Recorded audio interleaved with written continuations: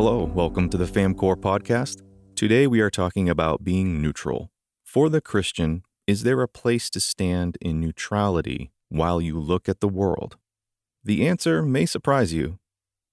The following is taken from our online worldview course called Breathe Air, Swallow Food, and Think Rightly. And I hope that this clip will encourage you to think about your thinking. Here it is. Paul tells us in Romans 8 that the mind governed by the flesh is hostile to God. It does not submit to the law of God, for it is unable to do so. Why is the flesh hostile to God? Because we all know that He is holy and we are not. In fact, apart from His saving grace, we love our sin more than anything else. That is why we need to be born again, so that we can receive a new mind, a new heart, with which to love God. Without it, the unbeliever basically has two ways to manifest their rebellion. One, fight God outwardly and explicitly. Or two, the more common, feign innocence by pretending that God isn't even there. Most unbelievers in the comfortable and wealthy West prefer this method. So the corrupt flesh is hostile towards God. Are there varying degrees of hostility? Perhaps. Or maybe we just perceive it that way. The cook who is feeding the enemy army may not seem as great a threat as the soldier currently spraying bullets on the battlefield, but they are both fighting against you in the war in their own capacities, right? In the real world then, in the real battle, what can we say about neutrality? And what can we say about those who claim neutrality by, quote, not getting involved? Hey man, I'm not against your God. I just haven't seen any evidence for Him. I'm totally neutral. I just want to follow the scientific evidence.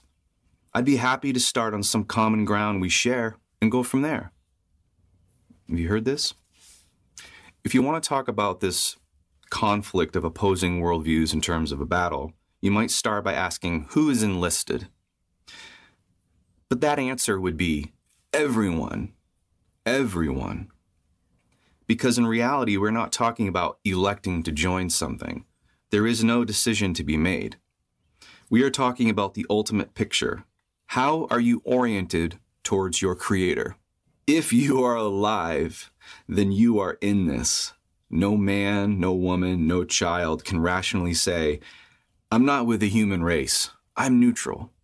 You may find yourself talking to an unbeliever who hears this, but what they process it as, hey, we're all in this together.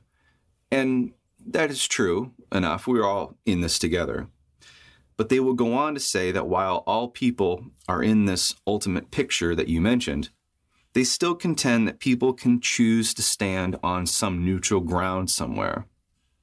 That is, they may concede that all people without exception are standing somewhere, but they themselves, and many others, choose to stand on neutral ground, whereas religious people and the crazies are standing on various strange or dangerous faith systems.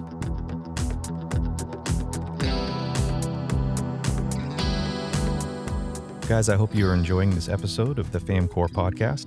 I wanted to take a second to let you know that I also do voiceover. So if you have a business or produce videos or podcasts, training materials, digital marketing, whatever you might need a voice for, feel free to shoot me an email about your project, famcoreorg@gmail.com. That's famcoreorg@gmail. Just put VO as in voiceover in the subject line. So the unbeliever is claiming to be neutral when it comes to religious or worldview systems. Oh, you're a Christian, they say. That's nice for you, but I'll just stick to science and being kind to people and the planet. Atheists, agnostics, naturalists, materialists, brights, especially in the West, they all claim they are neutral. And everyone else is some shade of crazy. Listen to 10 minutes of Richard Dawkins or the late Christopher Hitchens as typical illustrations of this very thing. So what does neutral ground look like? If you stand there, what are you breathing in? If you get a shovel and start digging, what will you find? What you will find is that it is not neutral ground, not even close. It is not because of the location.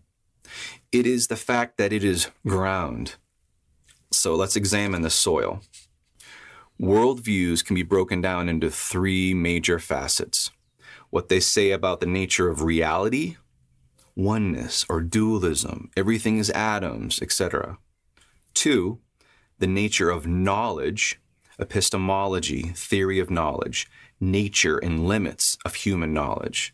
And 3, ethics, how you should live your life. Does the soil here in the neutral ground contain any of these things?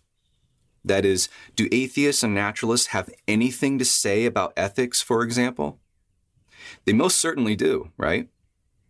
They most certainly do. But before we go any further, we need to remind ourselves that we are examining the soil of neutral ground here. And further, atheists, for example, deny that atheism is a worldview. And here's the crux of the matter, as Schaeffer would say. Everyone operates under some kind of interpretation of reality, knowledge, and ethics. Everyone. It is inescapable. Ergo, everyone has a worldview. The astute unbeliever does not want to concede this because they fear that a worldview implies that it is informed by something that perhaps they have not thought through very well. Or maybe not. Maybe you find yourself talking to an unbeliever who claims neutrality, but once you demonstrate that they have a worldview, just like everyone else, they still don't see much of a problem. Okay, I've got a worldview, and you've got a worldview. So what? Mine is based on science and reason, and yours is based on an ancient error-filled text. As a Christian, I know my ultimate authority is God and His revealed word, right? I am aware that this is the framework of my worldview. What the unbeliever does not consciously know, put a little asterisk by that, consciously know, talk more about that later, is that they also have an ultimate authority. They may claim that their only framework is being nice to their fellow man, paying their fair share of taxes, recycling, and subscribing to the Scientific American magazine. But it is much more extensive than that. It involves much more faith. I hope this podcast episode was edifying to you, and I hope that it challenges you to dig in and learn. Think about your thinking and consider the mind that God gave you, and to consider the mind of God in how He set up the world. If you're interested in hearing more, you can go on to famcore.com, and there's a link there to our courses. So thanks for listening. Until next time.